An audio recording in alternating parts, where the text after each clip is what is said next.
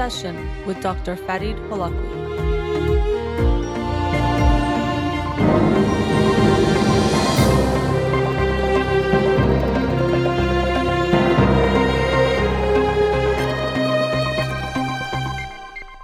Good afternoon. Welcome to In Session. I'm your host, Dr. Farid Holakwi, and I'll be with you for the next 2 hours here on Radio Hamra. Studio number to call in, 310-441-0555. You can follow me on Twitter, Instagram, or like my page on Facebook to get updates on the show or suggest topics or books for the program. And the shows are uploaded at the end of each week to my SoundCloud page and podcast on Spotify and Apple Podcasts. Again, our studio number, 310-441-0555. Before I get started, or to start the show, I wanted to wish a very, very happy birthday to a very, very special person in my life and my family's life. Today is my cousin Pega's baby, Colette's first birthday. So she turned 1 today. She was born last year, November 17th, 2020. And so I can't believe it's been a year that we have had the pleasure of having her in our family. And I was very fortunate this morning. I made sure I could see her, so I got to have a quick little meeting with her to wish her a happy birthday. Obviously, she had no idea what was going on. But I was telling her mom, my cousin, that I'm sure she's wondering, why is everyone acting a little bit different today? Because I think everyone was just saying happy birthday or just looking at her different. It's just a milestone, interesting ways that we keep track of things and make some days feel more significant. But as is often the case with other people's birthdays, even as we get older, it's just a time where we remember and express our gratitude for that person. And so with her, there's a lot to be grateful for. So happy birthday, Colette.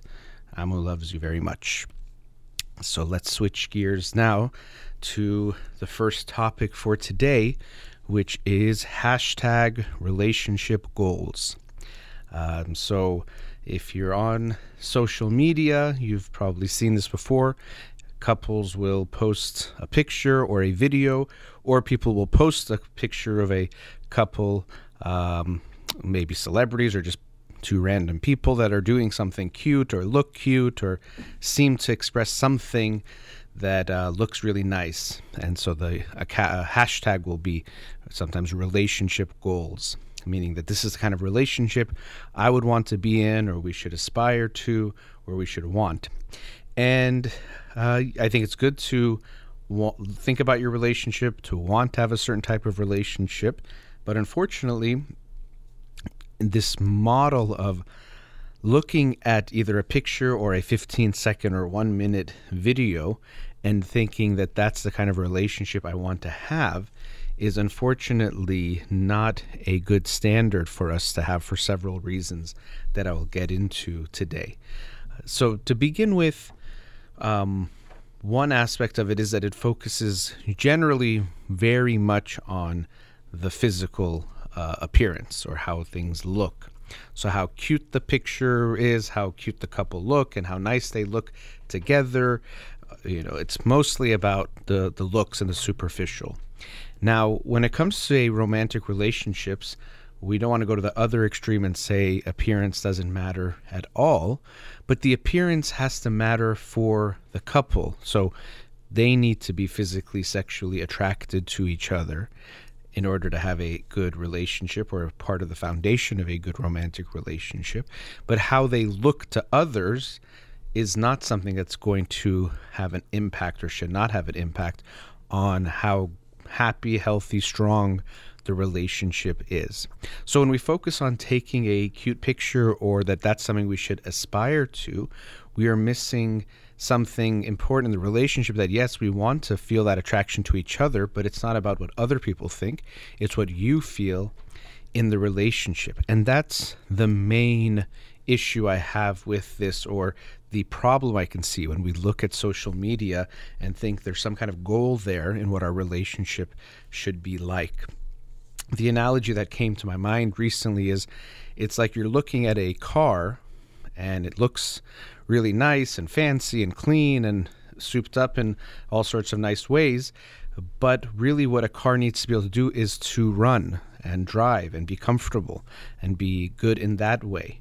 So when we talk about relationship goals and just see a picture or a quick video, it's like looking at a car and saying that's going to be a good car to get me where I need to go, to function well in my life. But all you really know is that it could look good. And so similarly, when we model our relationships or aspire to have a relationship that looks good, we're missing the most important thing, which is how it feels between the two people who are in the relationship. And this is where I really find something troubling, that I even can see in people that they're preoccupied with how the relationship is going to appear on social media. How are people going to see them and look at the relationship? Or will they think they look cute, or that that's couple goals and relationship goals, and that's something that people will admire? But the whole focus of our relationships needs to be how we feel in that relationship. And of course, this extends to life in general.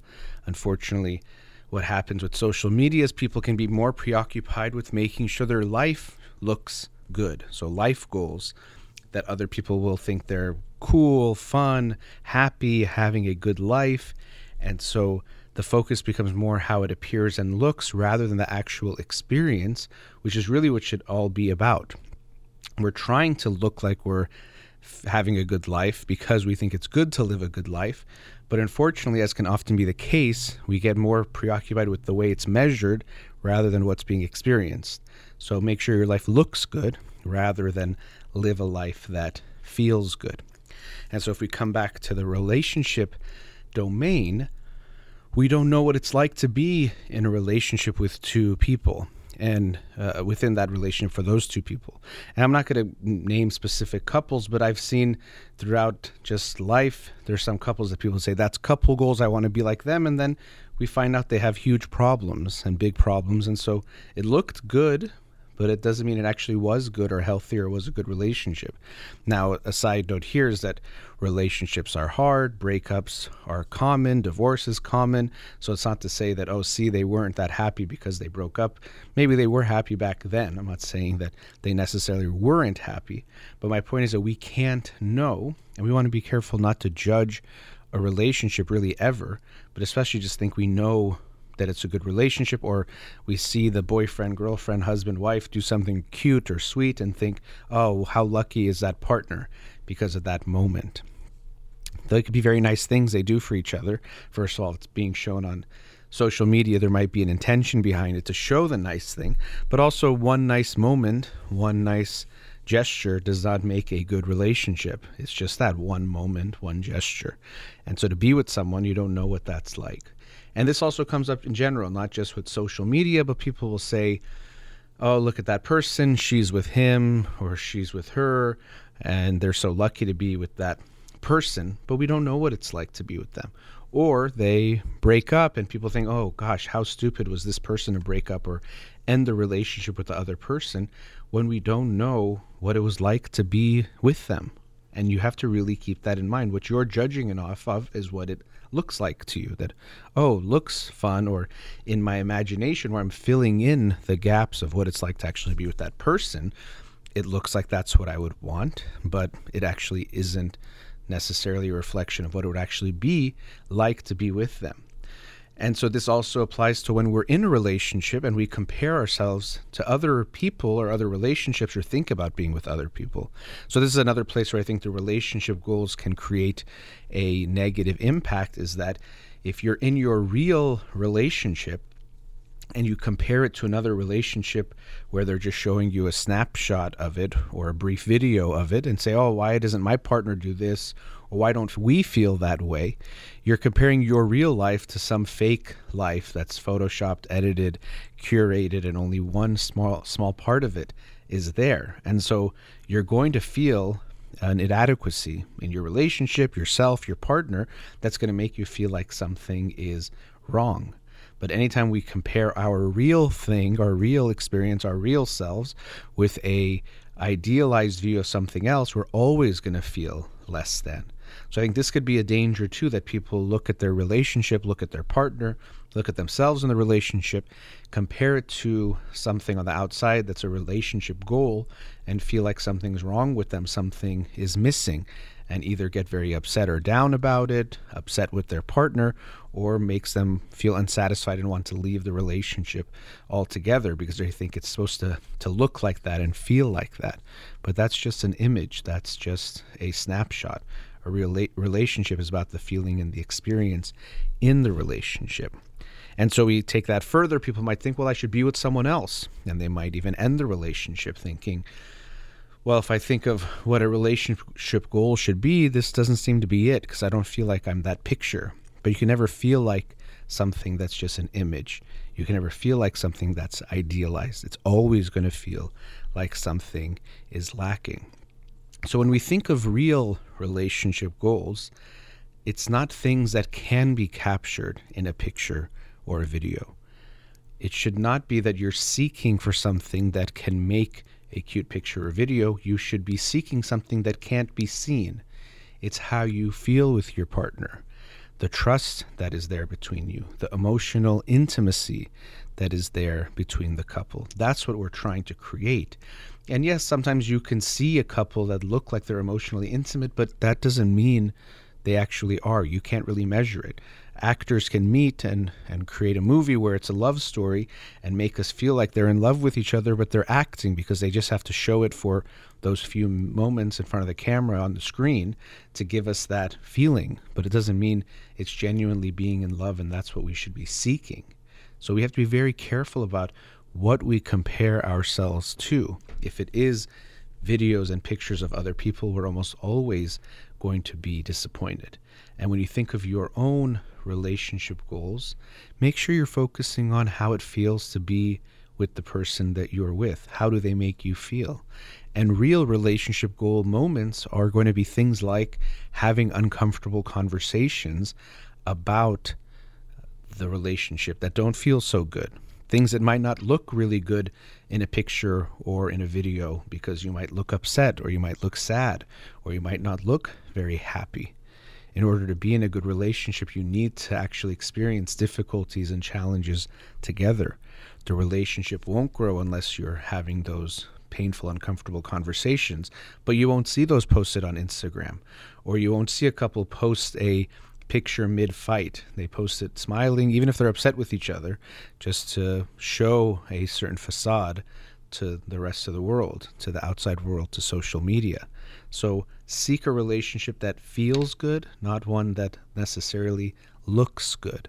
Yes, you can have a partner and someone that you're attracted to that looks good to you, but looks good to you so you're attracted to them, not looks good so that other people will think you look good together. So it's just something to think about when you see posts, when you think about putting a post about a relationship.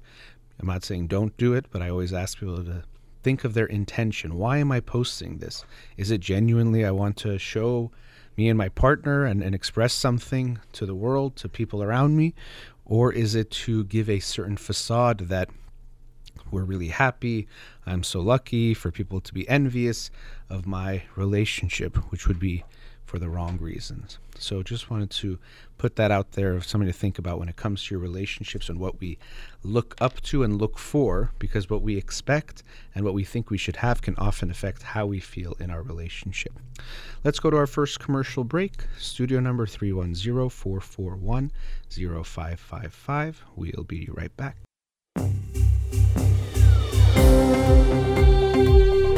Welcome back. So in this segment, I wanted to introduce a term or concept that came to my mind recently and related to some things that are going on, especially now, that always existed, but especially with some of the advents of virtual reality, the metaverse, and things like that, it came even more to mind. So that term is distant gratification. So you've probably heard of instant gratification, which is when we want to just feel something good in the moment.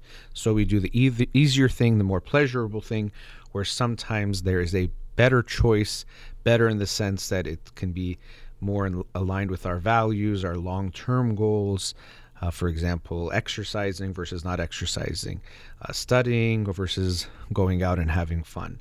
So the instant gratification is to quickly do the thing you like. Delaying gratification means that either you delay that specific pleasure or you do something that's less pleasurable because it's better for you in some way. So a classic study on this is the marshmallow test, where you take a young child and they do it with kids of different ages. You show them a marshmallow and you say, look, there's this marshmallow here. I have to go out for a few minutes. But if you don't eat this marshmallow, by the time I come back, I'm going to give you 2 marshmallows. So it's trying to see, can the child delay gratification to get a bigger reward later, which is something that is a big part of life in general. And you can see all sorts of cute videos of kids of different ages. Sometimes they do wait, sometimes they don't wait. There was a cute one recently, I think it went viral, of these 2, I think they were brothers, 2 young boys, and the parents left, and as soon as they left, they looked at each other and gave a look like, oh, let's go for it, and they started having the candy without waiting. And so there's been some research looking at, does this relate to future success in life? And I don't want to state it too strongly, because I know the original studies, there were some methodological issues that people thought might not make it as valid, or the conclusions might be less clear. But nonetheless, we can understand there will be some connection between being able to delay gratification, things like impulse control, so not just do the thing that in the moment feels good, but delaying gratification and achieving certain goals, especially things like academic goals and also health-wise. There definitely will be a connection there between, can you delay gratification? So it's instant gratification versus delayed gratification. Can you do that? But so here I'm talking about distant gratification. And so distant might sound like I'm saying like delayed gratification, like something that is in the future. But in this sense, what I mean by distant gratification is enjoying things where we have a safe space between ourselves and the thing we are interacting with. So let me give you a few examples of distant gratification. A fantasy is like a distant gratification. You don't actually have to, let's say, interact with someone or experience whatever it is you're doing. You can just imagine. And it's not just sexual fantasies. It could be anything, like a daydream about what's happening in your life or what you're doing with your work, that you might say, let me, imagine my life in a way. And it can feel good, but to me, I'm calling this like a distant gratification, because it feels good, but it's distant from actually experiencing the thing, which makes it much safer. Now, in a more real way, but still in this realm of distant gratification, is something like a long-distance relationship, where the person might be far away, and so because of that, you might not have to face some of the challenges of being with someone face-to-face, in person, spending time together, or then eventually living together, where there's more likelihood of doing things, saying things that bother one another. It's a lot safer from this distance. So it's another form of distant gratification when we do that. Now, another realm that we're seeing more of this, and it could relate actually to long-distance relationships, is things like virtual reality, online realms and worlds, the metaverse, which is, I'll talk a bit about these concepts, but to me it's still very, very abstract, and I don't know much about it, but I'm hearing more and more about it, and I'm trying to understand it more. And I also want to make it clear, when we think of these kinds of things, virtual reality, augmented reality, a metaverse, to me, as always, it's better not to just think of it, is it good or bad? All good, all bad. Like most things, most new technologies, most new advances, most new things that are just there can be good and bad. It can be used in good and bad ways, and also it can be directed in good and bad ways based on the values that are there. So we see a similar thing with social media or phones, where sometimes people will just say, oh, phones are so bad, or social media is so bad. And definitely we see some negative consequences from these things. We can even see things like addictive type behaviors, people comparing themselves, let's say, on social media in negative ways. I just talked about that in the previous segment. Wasting time, procrastinating, and using social media as a distraction from facing their own lives in various ways. So there are definitely negatives that are very real. Also, it's contributed to things like polarization in negative ways and leading to more division in the country and in the world. So there are those negatives, but there's positives too, of connecting people, people even getting educated and informed. Of course, that itself is a good and a bad, because sometimes there's a lot of misinformation that could be spread more easily. But people are learning things, connecting with one another, learning about things in the world that they wouldn't have known about, learning about people that they would never be exposed to, which can at times create more connection and compassion for people who are different from one another or different on things that are considered significant in society. So there's also good there, people staying in touch, all those kinds of things. So when we look at this future world, or the direction the world is going in, we don't want to look at it as all good or all bad. Things like virtual reality, even I mentioned this when I discussed Anil Seth's book, Being You. It's being used for even mental health types of treatments for like phobias and other things, because it can actually give people some experiences that can create obviously like a real life experience, but can help them face a fear in a safe distance. So in this way, that distance is actually can be good and helpful for allowing someone to face a challenge.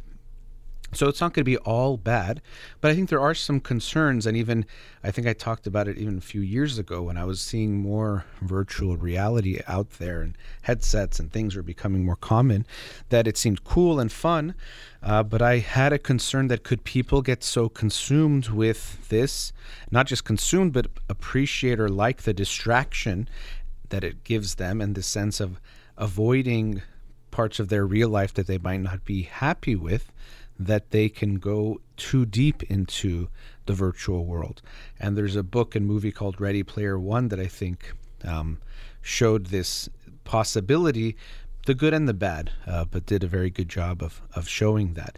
And so I think we have to be aware of this possibility for distant gratification when we're looking at jumping into these types of experiences in the world. So taking it to an extreme is like imagining someone who, because they're not happy in their marriage and with their kids, they go into this metaverse, this alternate reality for extended periods of time and neglect the real responsibilities. So an escape can be good. Actually, sometimes we might need a little bit of an escape. It's not that we should perfectly be in the moment all the time. It actually can be nice to unwind for a pocket of time here and there. But some people might go too deep into it, as we're doing already with other things, but it opens up a new way of doing that. And they get more enjoyment, pleasure from their virtual world, and might ignore the relationships they have. And I'm even hesitating to say real relationships, because you can create real, but let's say the in real life as far as in-person relationships, but especially not just that, but especially responsibilities, let's say as a partner, as a parent. And that's something that I have a concern of. And so we have to be careful that we don't always let the instant pleasure drive us. So distant gratification is definitely more of a instant gratification connection rather than the delayed gratification, because you're doing something that feels good, and especially because you're avoiding the problems or the issues that might come from genuinely having this. Another area where I see this type of connection is you'll sometimes hear report stories, sometimes out in Japan or sometimes in other countries, and it happens in every country, where people are choosing virtual partners, like a robot girlfriend or online girlfriend that might even be not real. There was a movie, Her, which took that to an extreme. I think it was a quite powerful movie. But sometimes people say, well, a robot girlfriend, for example, will never nag me, will never make me feel bad or inadequate or insecure in any kind of way. So that means it's good, because if we use our guiding force and our value to avoid discomfort and pain, it seems like that would be a good thing. You're avoiding that. You're avoiding those negative parts, or the parts that you think don't feel good. But that's where we have to recognize, well, what is it that we're actually seeking in a relationship? Is it just absence of discomfort and pleasure? Or is it actually a connection which involves overcoming certain things, experiencing the good and the bad, and the possibility of the good and the bad? So sometimes we think, well, you need to have the bad to know what the good feels like. And there's some truth to that. And actually the book for this week, which I'll talk about Monday, seems to get into that topic amongst others. But it's also that in order to really enjoy some things, there has to be the possibility of it to go poorly. And this is actually where fantasies can feel a little bit empty. If you fantasize you're playing a game, I can imagine playing basketball and I'm shooting and it goes in and everything goes great and that feels good. But because I know I have to win and I can't lose, it does lose some of its excitement and doesn't feel that good. But if you play an actual game with an actual opponent and it sometimes goes well, sometimes it doesn't, you win some, you lose some, then if you do win, it does feel really good, but you have to open yourself up to the possibility of losing and getting hurt. That's the only way the winning can actually feel really good, is that there has to be a risk of losing as well. So in relationships, there's some of the same thing, that if, the robot is programmed to tell you you're good and wonderful and attractive and whatever you want it to say to you, those things do sound pleasant, but they'll feel pretty empty. And the relationship, of course, will overall feel very empty with this robot girlfriend, because you know that it's programmed to say those things. There is no reality there. There is no sense of connection and feeling that something exciting can happen within that. And this reminds me of Stephen Mitchell in his book, Can Love Last? It was the first time I got exposed to this idea that fantasies, although they seem so crazy, and, let's say even sexual fantasies, people can think of whatever they want, which makes it more exciting than real life sexual experiences. But he was pointing out that actually that's not true, because in your fantasy, you have complete control. So it's not that wild and crazy because it's all under your control and you write the whole script.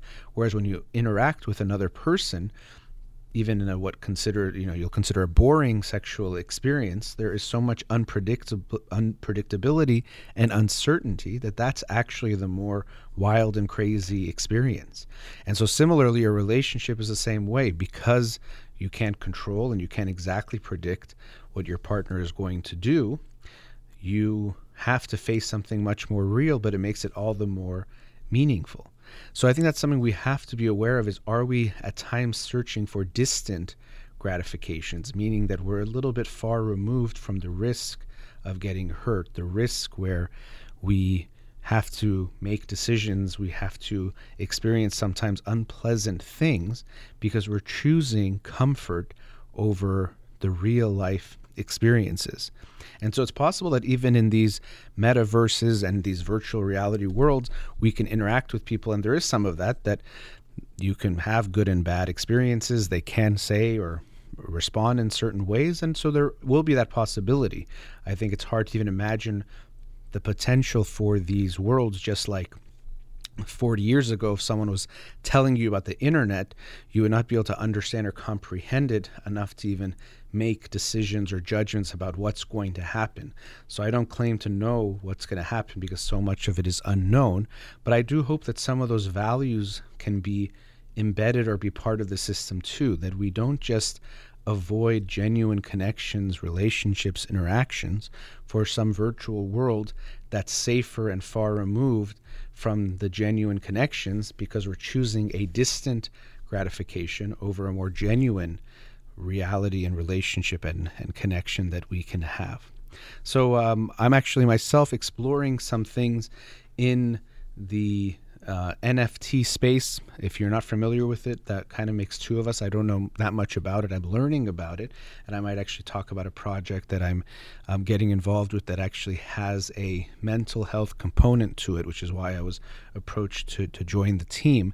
And so what I'm hoping is to have potentially an impact on making part of the values, or at least some part of the culture within this space, be focused on mental health, and to not create a space where people will try to distract themselves from reality, avoid their problems, avoid what they're actually going through, but actually try to connect more with themselves, to go within themselves to understand themselves better. So look out for that soon. I might even have one of the artists that is collaborating on the project on the show at some point to talk about his art, but also to talk about this project that I'm excited. Also, very, in some ways, going into unknown territory in various ways. So it's being an interesting process for me thus far.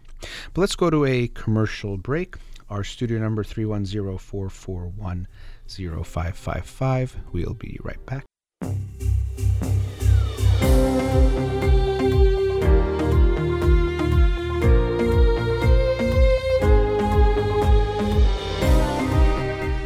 Welcome back.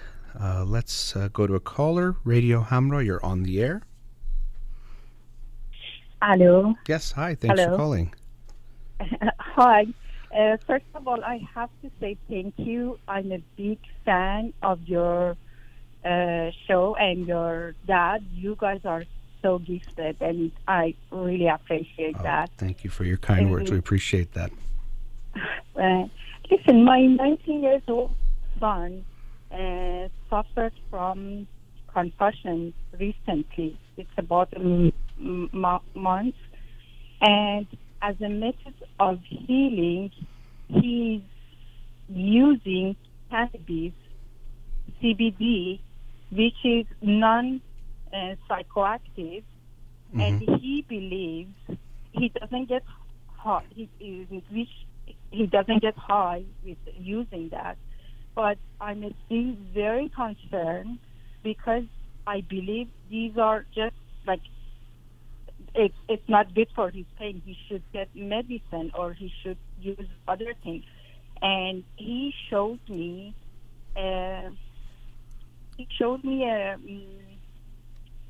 thing from internet, a research from Harvard University, and he said this is completely safe. And I said, okay, we need Dr. Farid's opinion on this because I know you and your dad have lots of knowledge, and I want you to help me with this situation. I appreciate your confidence in me, although it might be a little bit unfounded, especially in this case. I do know about CBD and know about some of these things, and I'll share some of my thoughts with you, but I can't claim to be an expert on it, especially when you're talking about concussion and recovery from a concussion. That's not something that I'm going to know if it's helpful, harmful, not okay in any way. And also with CBD, I do know about it and know from my understanding it doesn't have the THC, so you don't get high, but it can still have some benefits. People use it to relax and other things.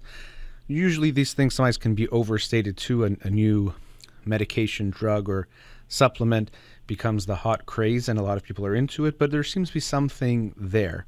Now, what I do also want to point out, you said you should take medicine, not this.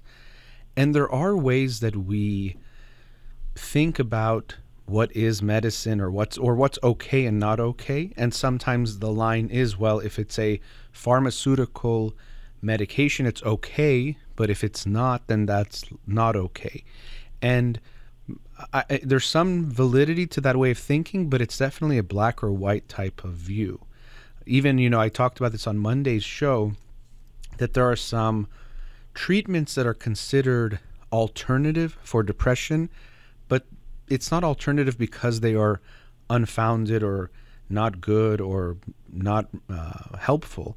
It's actually because of things like image and the way they've been portrayed. For example, ECT, electroconvulsive therapy for depression, it has a very bad reputation, just the name, convulsion, and sometimes it's called shock therapy.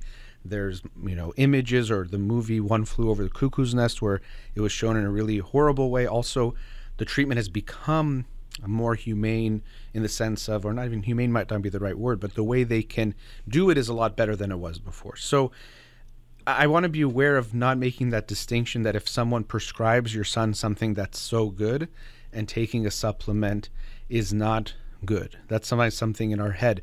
You look at the United States, across the world too, but very clearly in the United States, opioids have become this big epidemic that have taken so many lives of individuals, and they were very much prescribed by doctors at times. Yes, people sold them and bought them and did things as well, but even at times doctors were prescribing what is very clearly unhealthy amounts of it. So that's just a side note. It doesn't mean necessarily in this case that's going to be the make or break, but just in how you said that, I wanted to point out that potential bias of making it very clear that if it's from a doctor, or even from me, that I somehow have the truth about this, but that even a medication, if it's prescribed by a doctor, that's definitely better than something else. I would say it's good for him to consult with a physician about what he's doing, but I don't want you to think that he should get a prescription medication and that's definitely going to be better than what he's doing right now.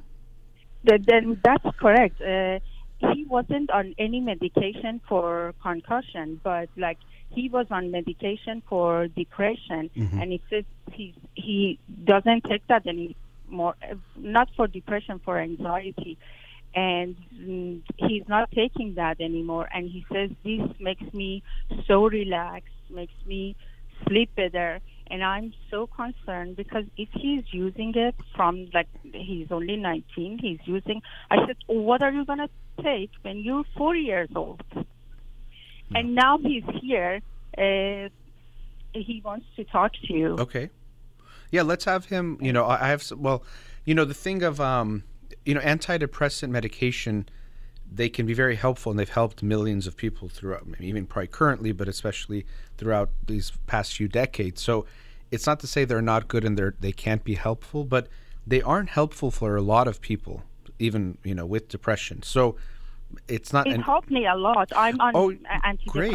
And that's my point, is not to say it doesn't help people. Yeah, I'm just saying it might not be right for your son, or there could be something better. If it's working for you, that's wonderful, and I'm happy to hear that. And I don't want you to think because he's trying something now, he definitely has to escalate and take, in your mind, what is something worse down the line. But if he wants to add his perspective, I'd be happy to hear it. Sure. Of course. Thank you, Dr. Farid. Sure. I was taking, because I had an anxiety developing during, last year, and especially during COVID. I had, anxiety developing, and I tried to see the doctor about it. And then, and then I talked to the doctor, and she prescribed me this anti-anxiety medication, and she told me to take it for a month, and then it'll start to work. But I had taken it for 2 months and hadn't really seen any change. Now, I know you said it was an anti-anxiety medication. If it was taking a month, was it an antidepressant, though, that you were prescribed?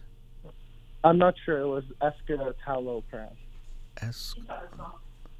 I'm not sure. Say that again? Escitalopram. Talopram, something okay.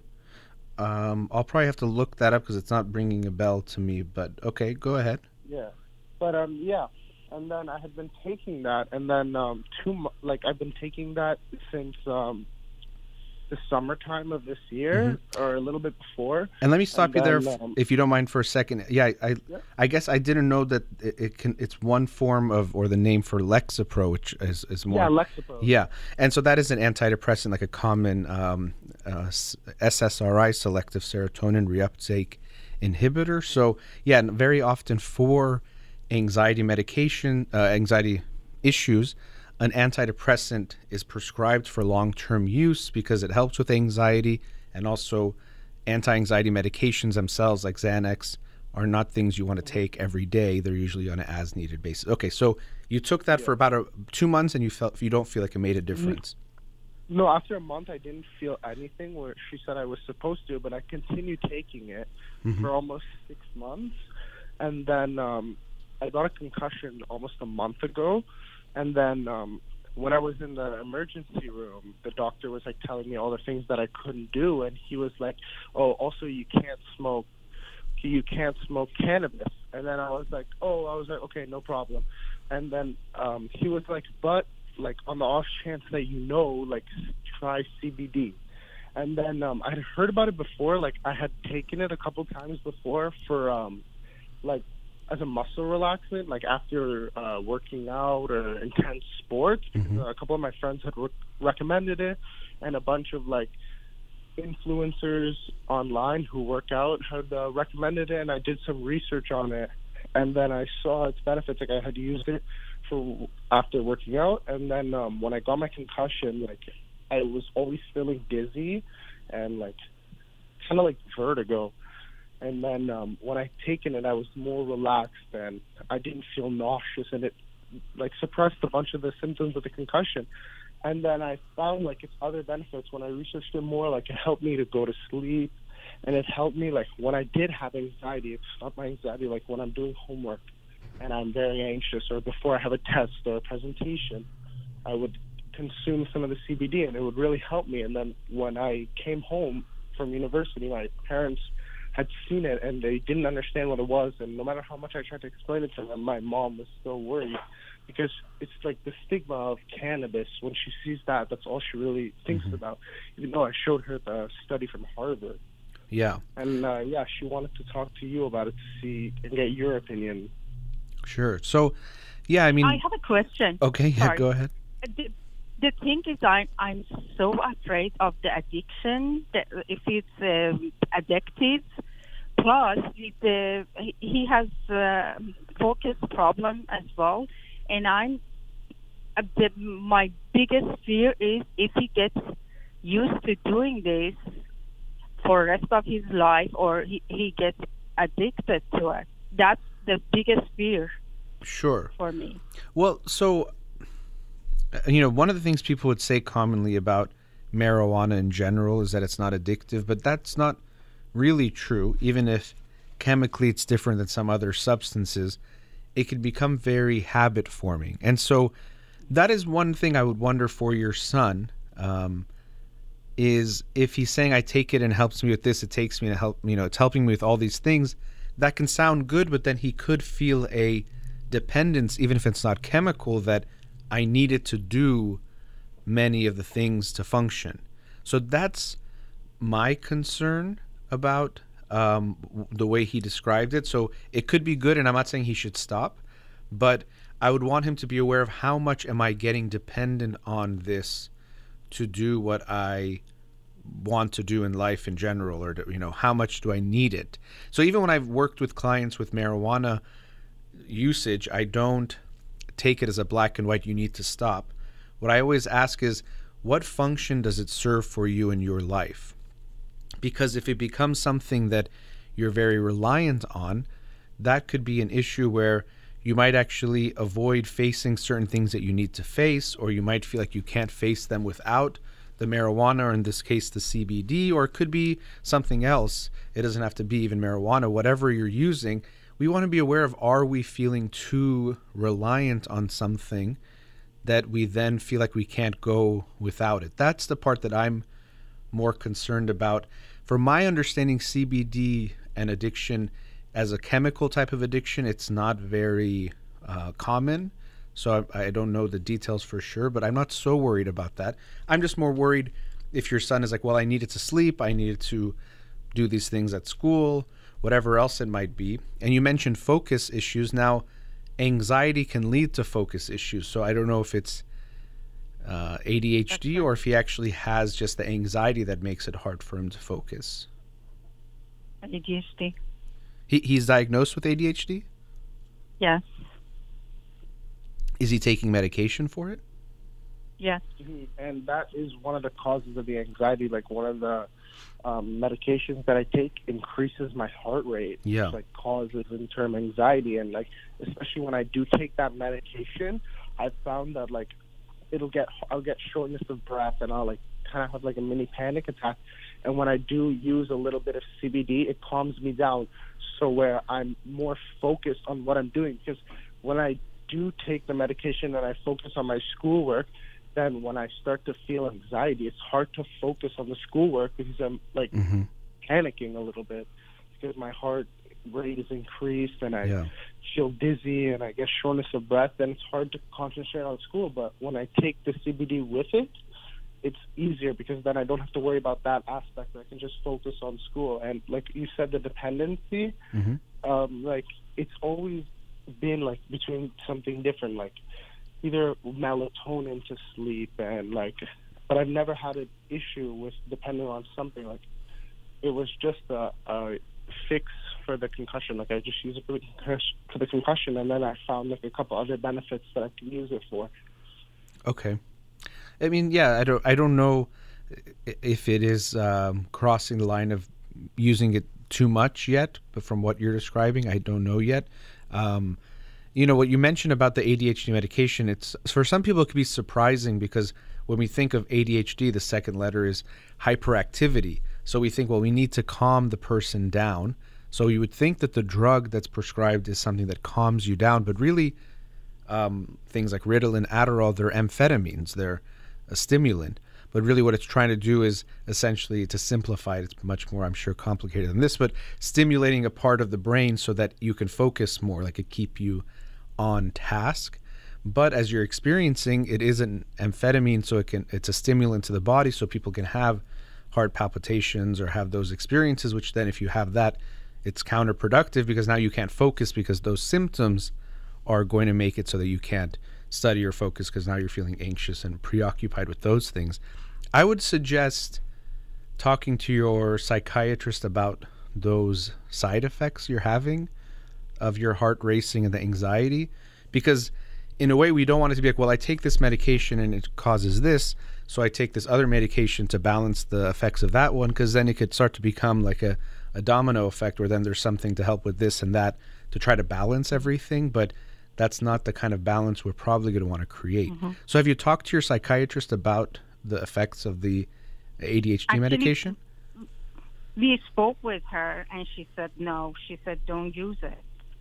She said don't use what, the CBD? Actually not CBD, but she was against all the cannabis. Okay. And she said it brings addiction. And the other question that I have, do you believe in neurofeedback? Well, I mean, believe sounds like it's like a religious type of a thing. I mean, it can be definitely helpful for people with certain issues, ADHD, anxiety. Mm-hmm. It can be helpful. I can't say it will be definitely helpful for your son. But I do want to go back to the medication and, you know, the psychiatrist. I mean, I know it seems like you're saying she said don't take those things, which you wanted to make sure you said out loud because you agree with her on that, or you want that to be the line that you keep with your son, that he doesn't take the cannabis or cannabis-like products or anything that comes from it. But what about the issue of it causing him anxiety? And maybe your son could speak on that. Did he talk to her about that? I did. Mm-hmm.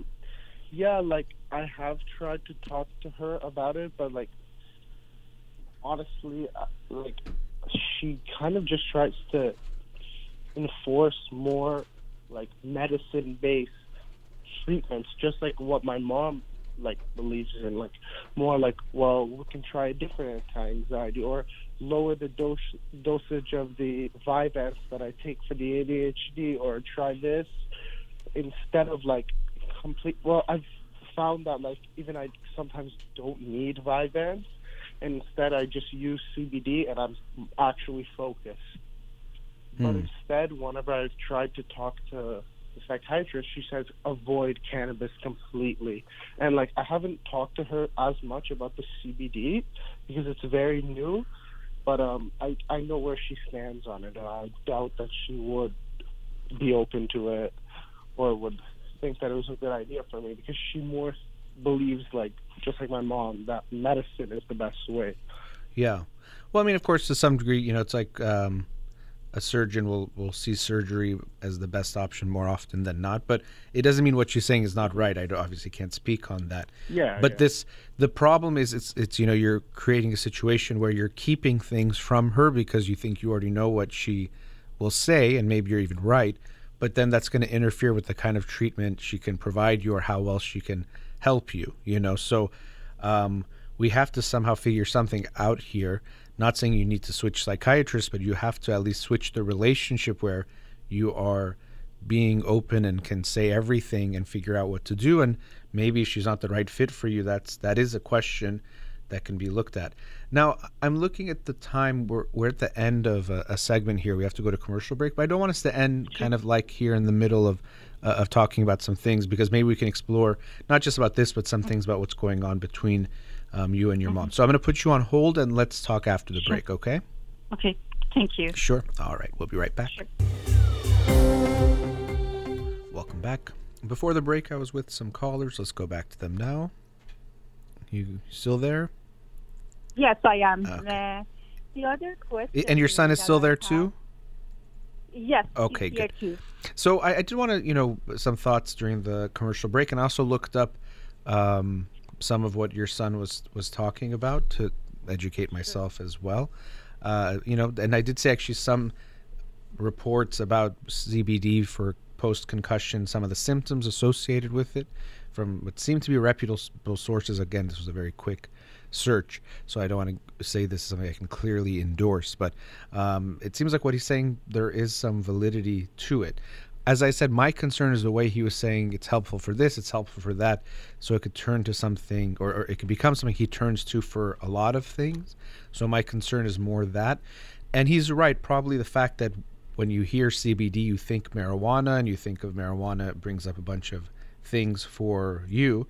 But, it's something to keep in mind. When we go to the doctor, they can prescribe a painkiller for you, and a painkiller is coming from, or a lot of times, at least if it's synthetic even, but really the basis is something like the opium from poppy plants. It's really the same thing, essentially. So we sometimes think of something as because it's from a doctor and it's in a pill bottle, it's somehow totally good and okay, but it's not that black and white of a distinction. So I would hope, as I mentioned, that he can create a relationship with his psychiatrist where he can be completely transparent with her so that she can actually help him, even in quickly looking up things on CBD. It can change the thickness or thinness of blood in ways that might affect the metabolizing of medication. So if he's taking other things and taking the CBD, I don't know if there's any interaction effects at all. Maybe there's none, but there could be a possibility. So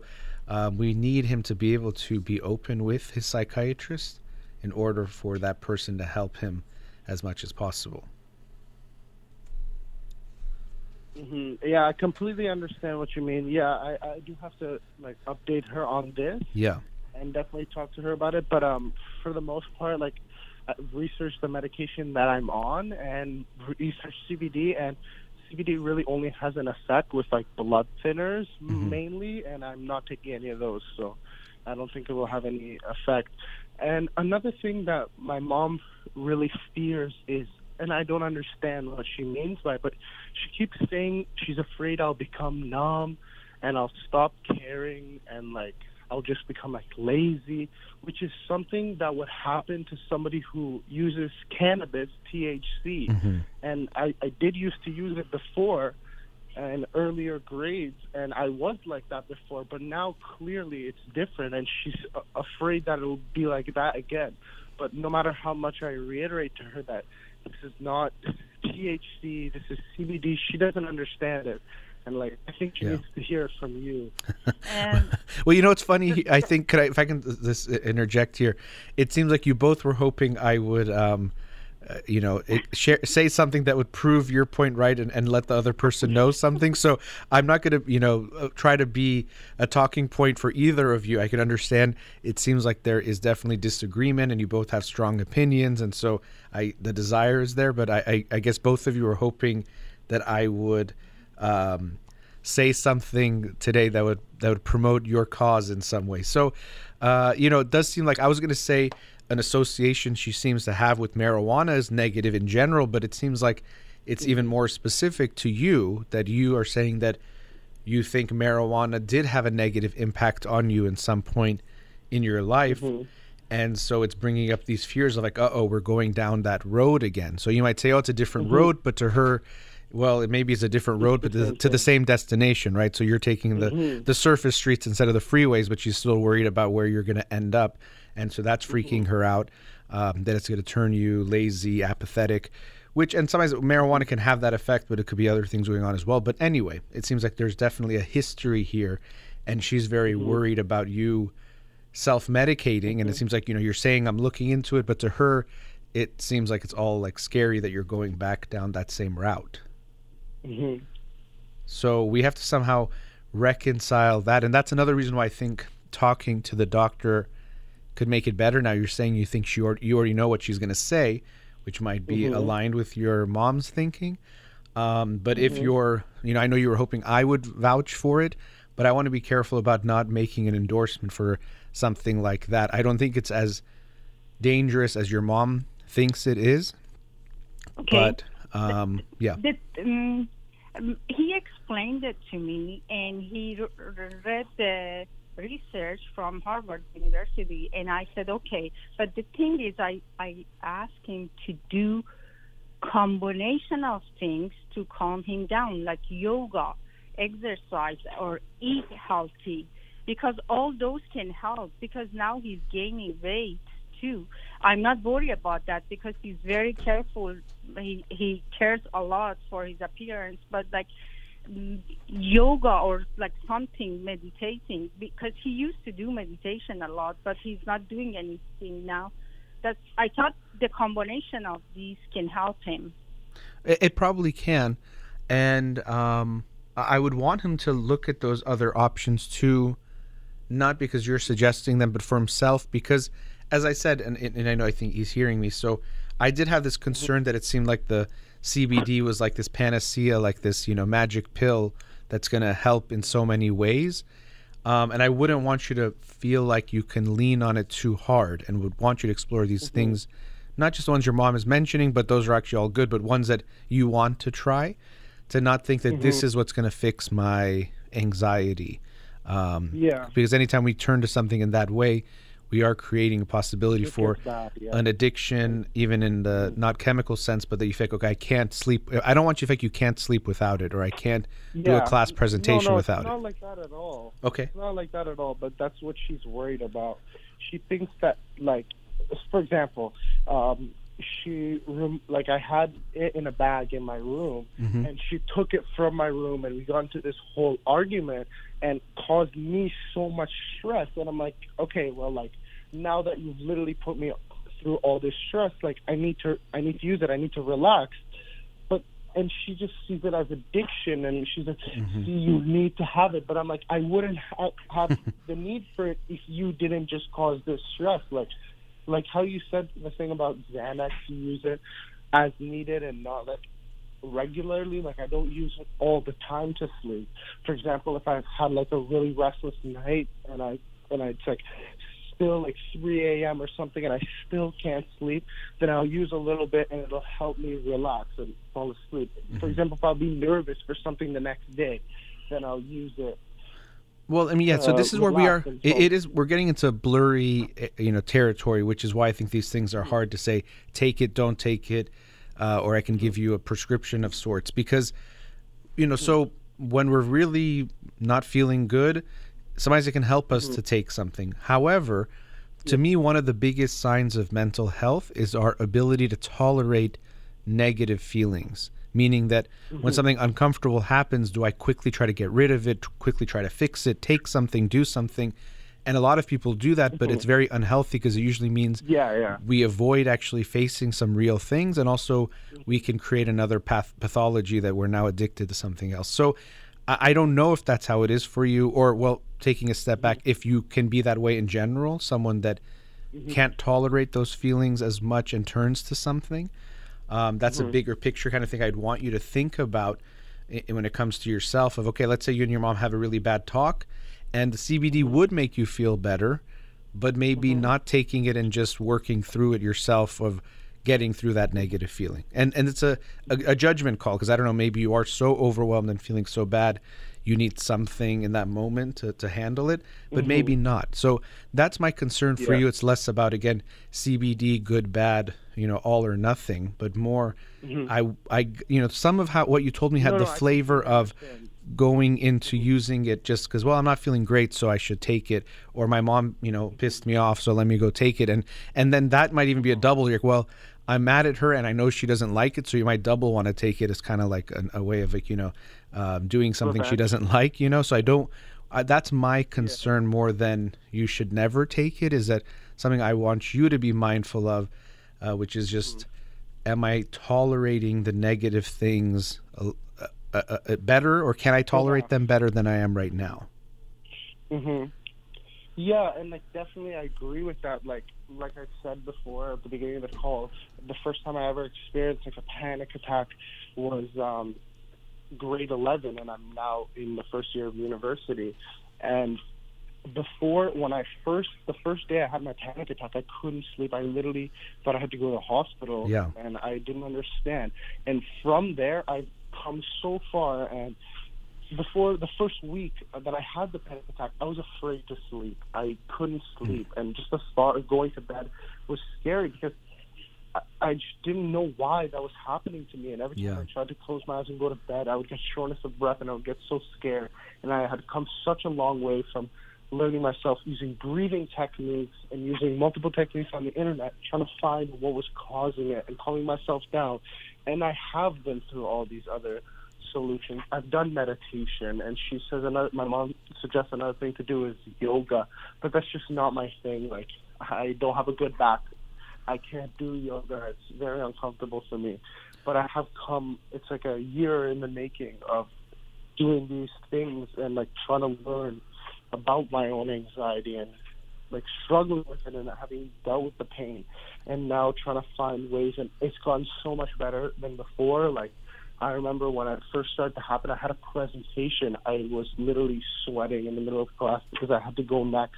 I couldn't breathe. I started coughing and my throat was hurting, and I thought I had COVID for a second, but I just realized that I was just panicking. And as soon as I left the classroom, I felt better. And from there, now I've come so far that when I'll have the presentation, just have a small feeling in my stomach as opposed to completely hyperventilating how I did before. And this was a solo journey. I didn't really tell anybody about it. I kind of just dealt with it on my own, which is why my mom doesn't see this whole side. And I've tried to tell her about it, but she doesn't really understand because she wasn't there to see it all. And she just feels as if the first thing has happened and I'm running right to CBD. But it's really almost like a, not last resort, but it's kind of like a smoothing over the pain. It's like a Band-Aid for a wound that has almost fully healed. Well, let me share a few thoughts that came up as you were talking. First of all, it does seem like you have experienced pretty significant anxiety. Panic attacks are just brutal things to experience, very scary. It's a very common cause, probably one of the most common causes for people who are young to go to the emergency room because they think it's a heart attack or they think they're going to die.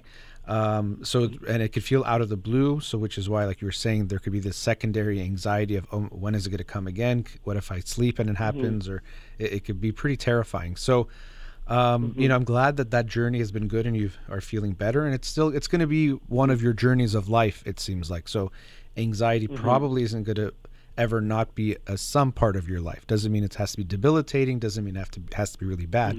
But it probably will be there, something to be aware of.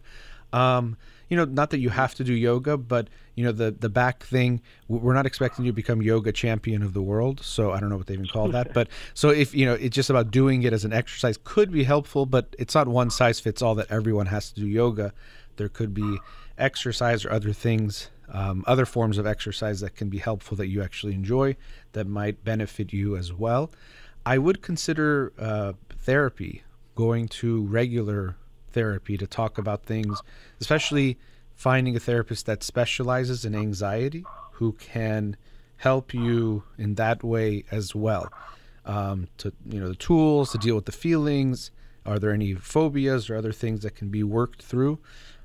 Because that's another non-substance way. And the good thing is when you do it that way, it's not just going to help with anxiety, it might help you grow in other ways as well. Have you gone to therapy before? Not really. I've just talked with I have. I've gone a bunch of times, and I've spoken with them, and I've found what they've said to be mildly helpful. Okay. And honestly the best advice that I've ever gotten, and my mom never accepts this. But one time, me and my friend, we were just walking around this lake, and we were just talking about like how we both have like this anxiety, and we just sat down on this log and we were just talking about why it happened, and we were like just trying to go into depth of why it happened specifically for me. And through a 35-minute conversation or something like that, I really found the root of what caused all my anxiety in the first place. And when I tried to tell my mom like this amazing revelation that I had, she didn't accept it, because she's like, what does your friend know? What do you know? You have to go see a doctor. But like, I realized the reason for my anxiety, especially at that time when it first happened, was because one of my friend's lungs had collapsed.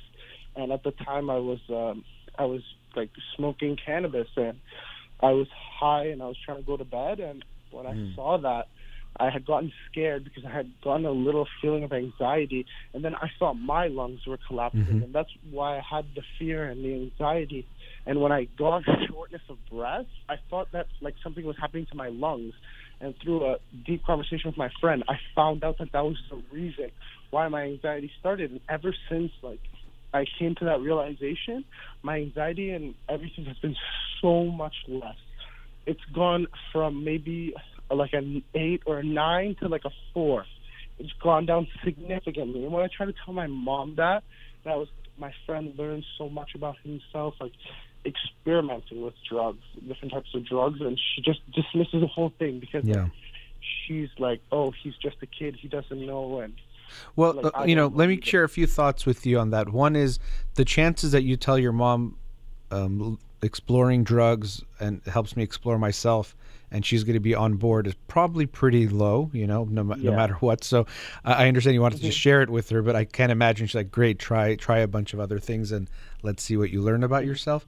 From everything has its place and its benefits, and I don't want to say necessarily even cons, but there are ways that it can be beneficial. Therapy can be very beneficial, but there's also ways that a friend can be beneficial and that a therapist cannot. It's a different type of relationship. So it's not either or that, well, you can talk to your friends, you don't need a therapist. And it doesn't mean, well, if it's not a therapist, your friends can't tell you anything meaningful or have a big impact on your mental health or dealing with anxiety. So it seems like this friend that was very important and helped you go deeper into yourself. And that's kind of what you do in therapy, but it was with a friend. That can be very meaningful. So I wouldn't take that away, but I also wouldn't take that to mean therapy would not help you. And just from your reaction to me asking if you've been to therapy, thinking no, and then remembering it tells me they weren't very meaningful experiences, if that's how it has been. But I think it's something to consider. Now, we have been talking for a bit, but I still actually, there's one thing, first of all, wrapping up some of these last points, but also this hiding your feelings from your mom or your parents. Now, it doesn't mean you have to be perfectly transparent, but there's something that I think might be a critical part of your relationship together that's relevant to this hiding your feelings. Like you said, I went through it alone. So after the break, I'm going to want to explore that a bit with you and your mom, okay? All right. Okay. All right. I'm going to put you back on hold. Talk to you guys in a few minutes, okay? Sure, thank you. All right. We'll be right back.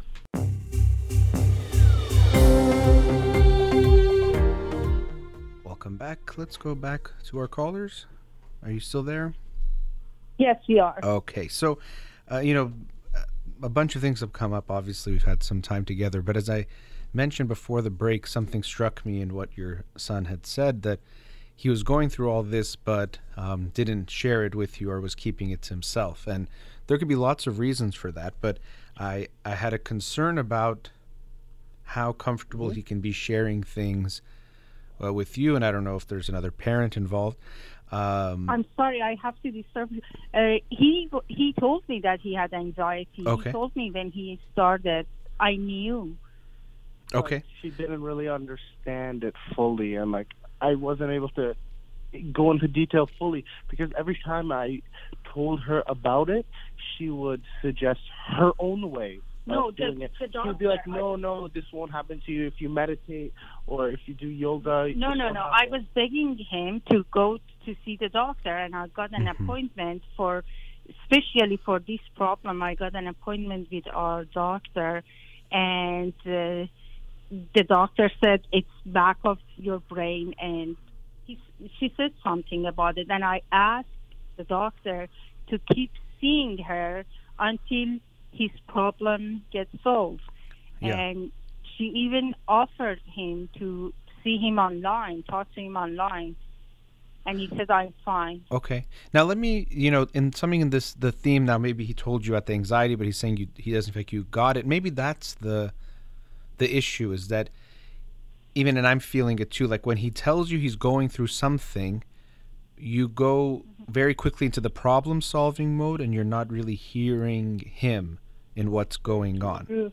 So, he wants you to, for you to understand his anxiety, you're going to have to listen for a long time before you suggest something to do. So, okay, how long has it been going on? What's happened? Oh, tell me more. What does it feel like?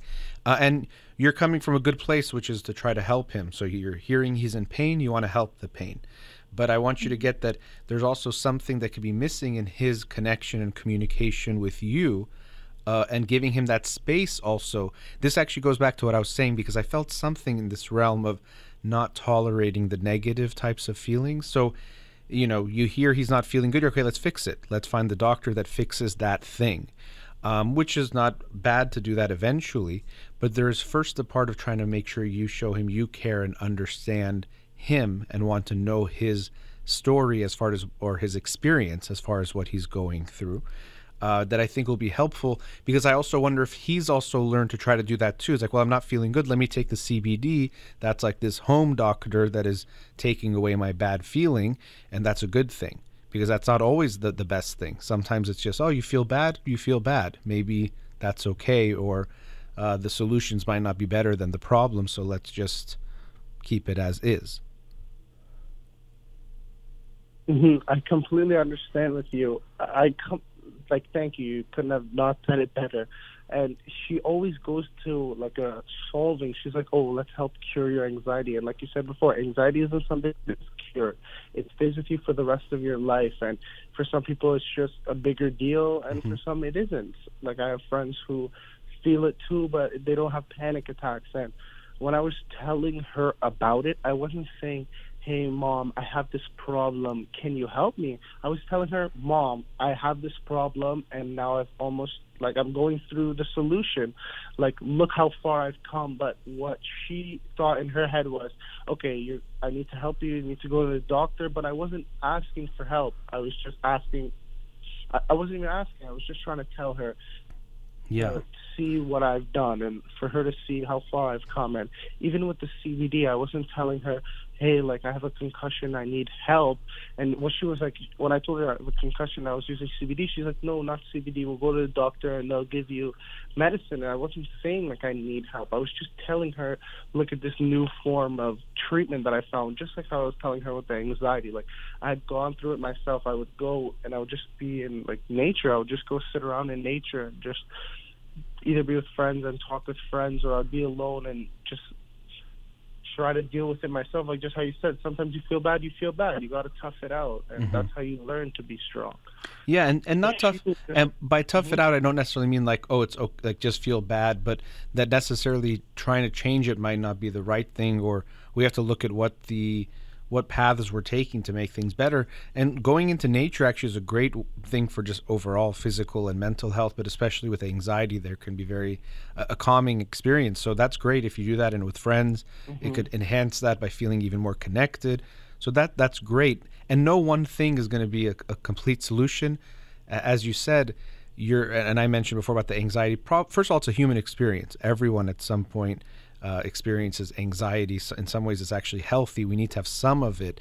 But for some people, it can get to a point where it really causes a lot of distress and interferes with their life in ways that we want to do something about it. But this issue, because it's going to make it harder, I was also just picturing you as a child. I don't know.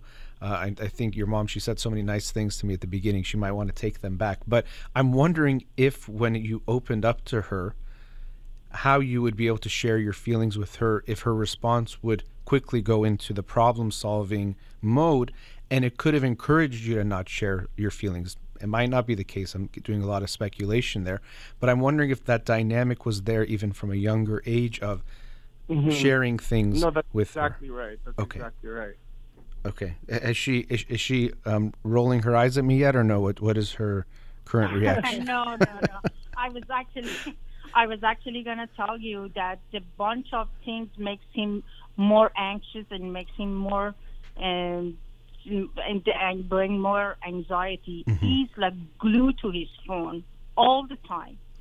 Like I keep telling him, I want him to because I experience anxiety too, and as a matter of fact, I had panic attack last December, and he tells me that was a panic attack.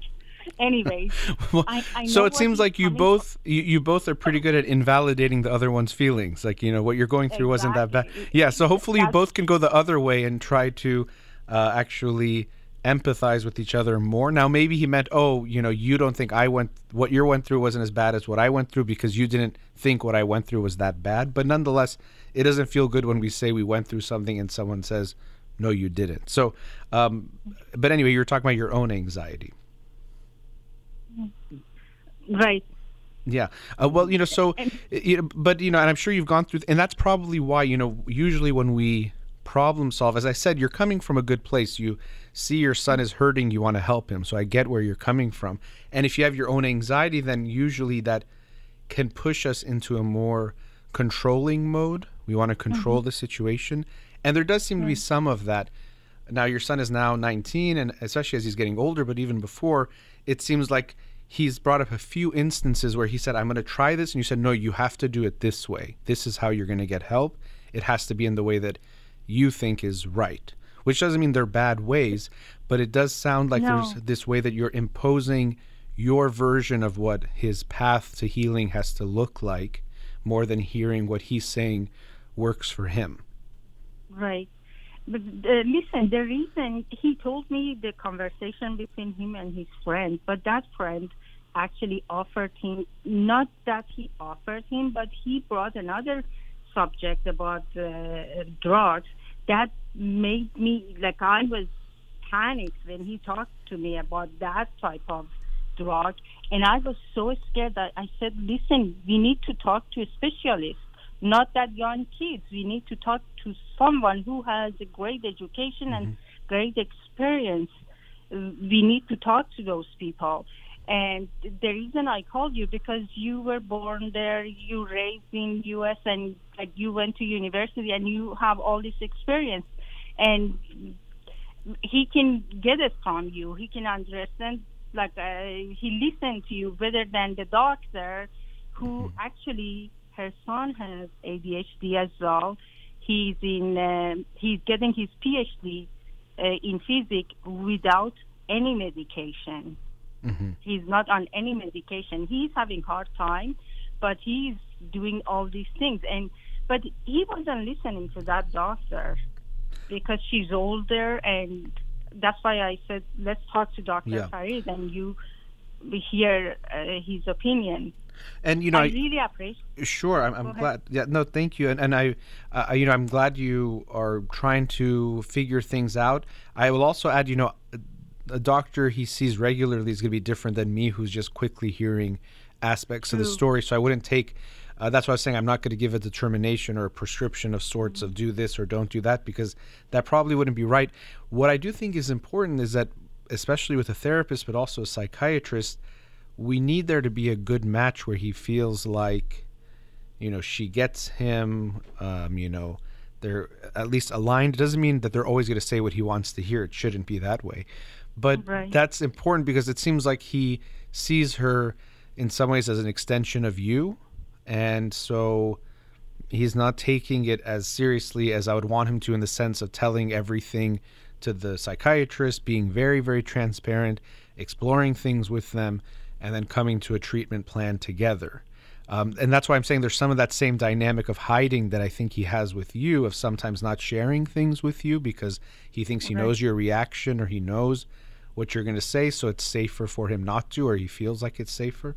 And so he's having some of those same dynamics with this psychiatrist now, and that's not going to be healthy. So as I said, Sorry, before I forget, like that doctor, I believe on her.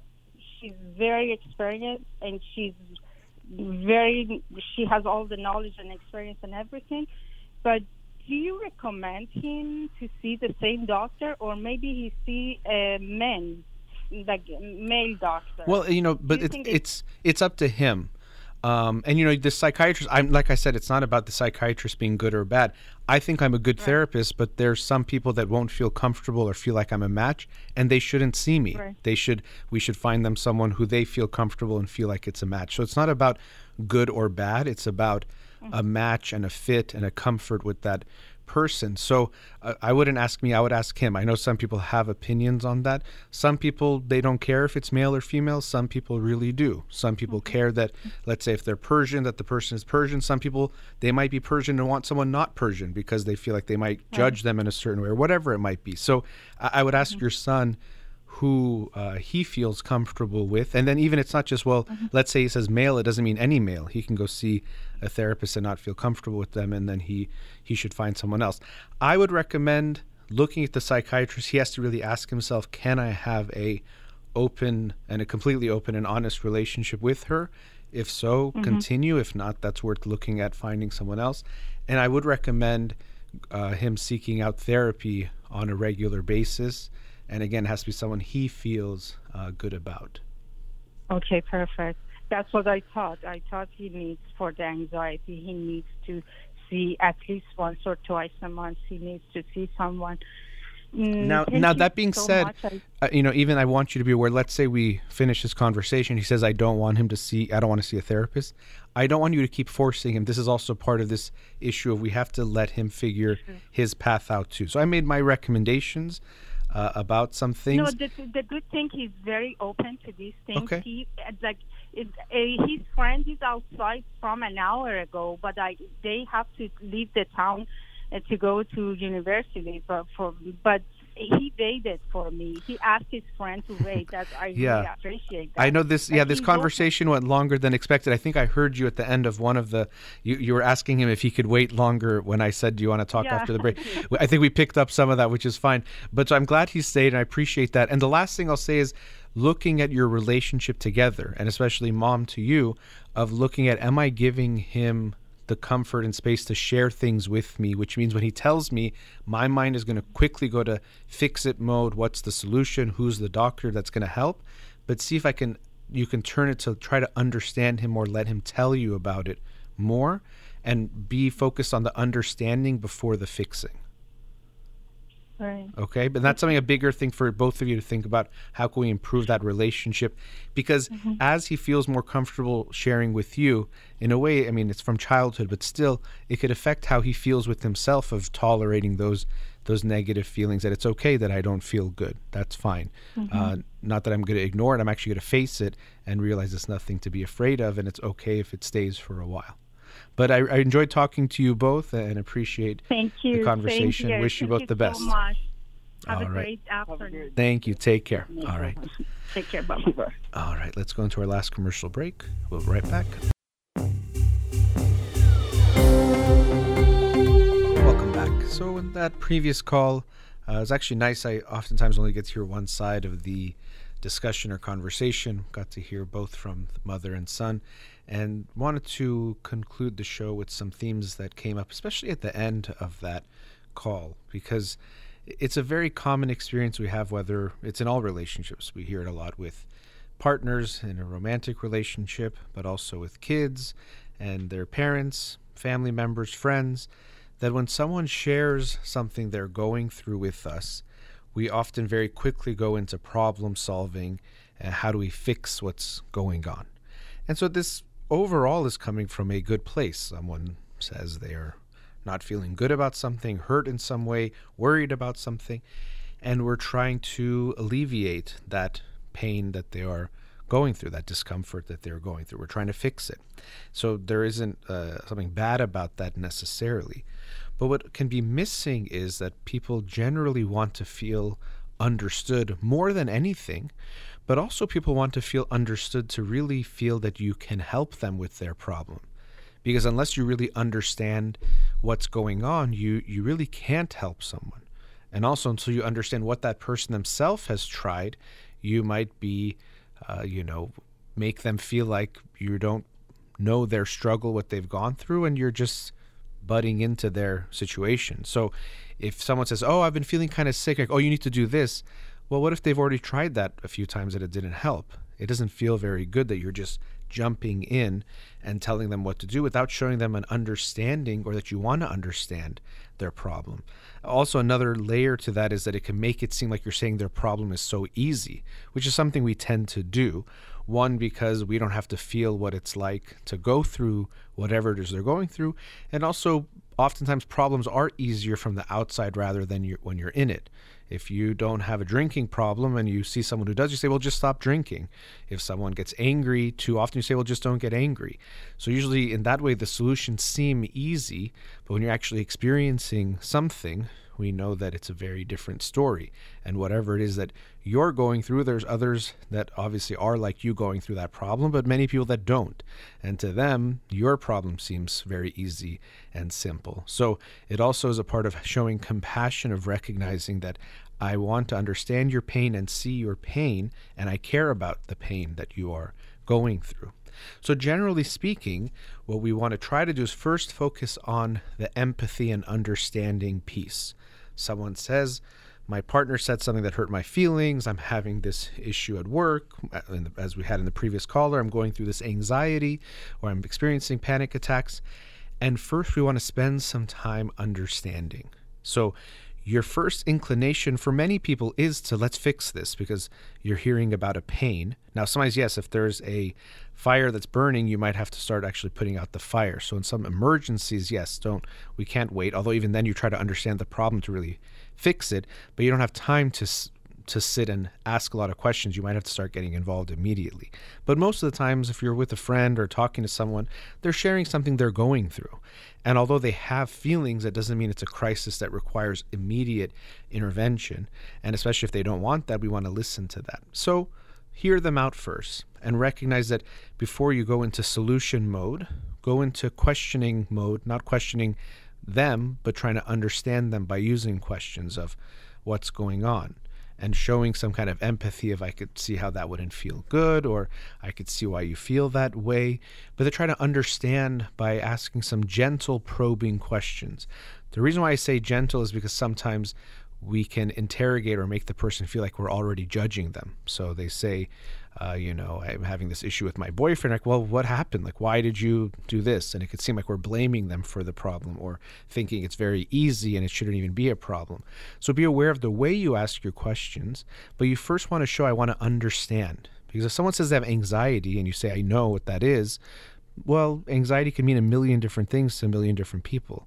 So just because you know what anxiety is doesn't mean you know what that person's experience of anxiety is. So really, to help, even if you want to help, you need to ask some questions first.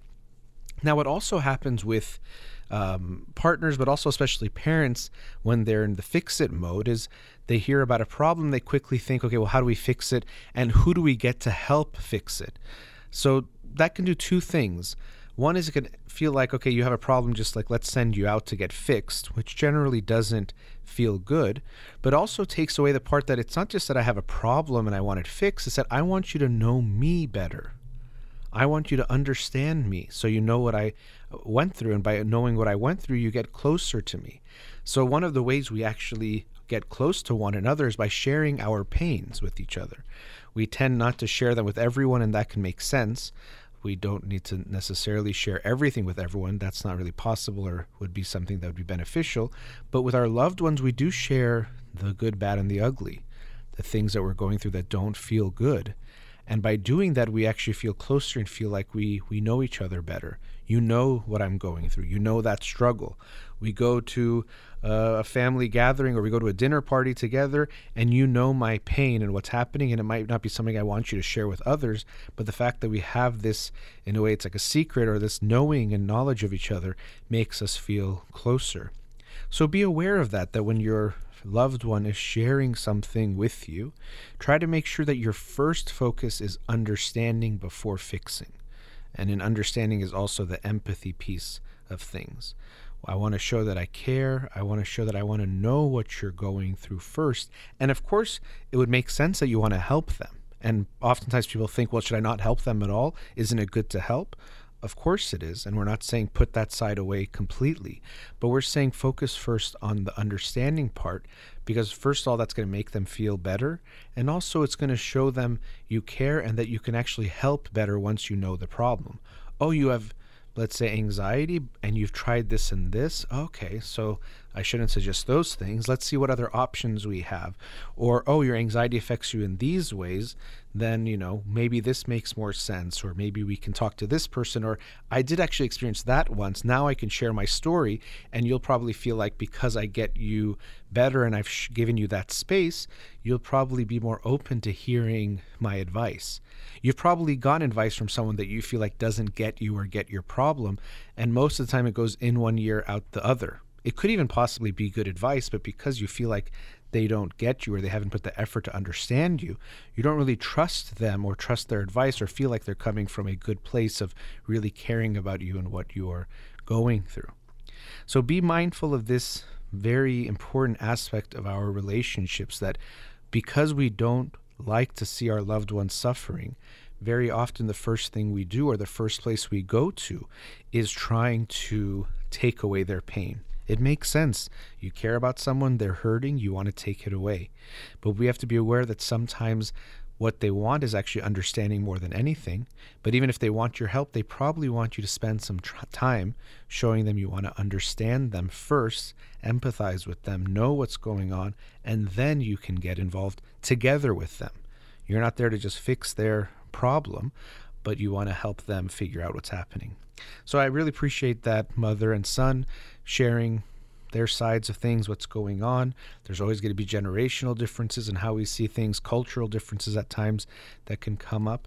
But if we can have an open conversation and really show that our focus is on understanding, that we don't want to prove ourselves right as much as we can, really focus on trying to understand one another, we can have more of a chance for things to go better and to get to a better solution. So appreciate them calling and enjoy talking to them and wishing them the best. And also to anyone out there, I hope you will take that time to try to understand your loved one's problems before you jump to the solutions. All right, that brings us to the end of today's show. A big thank you to Farhuda here in the studio. You've been listening to In Session with Dr. Farid Holakwi. Have a wonderful day.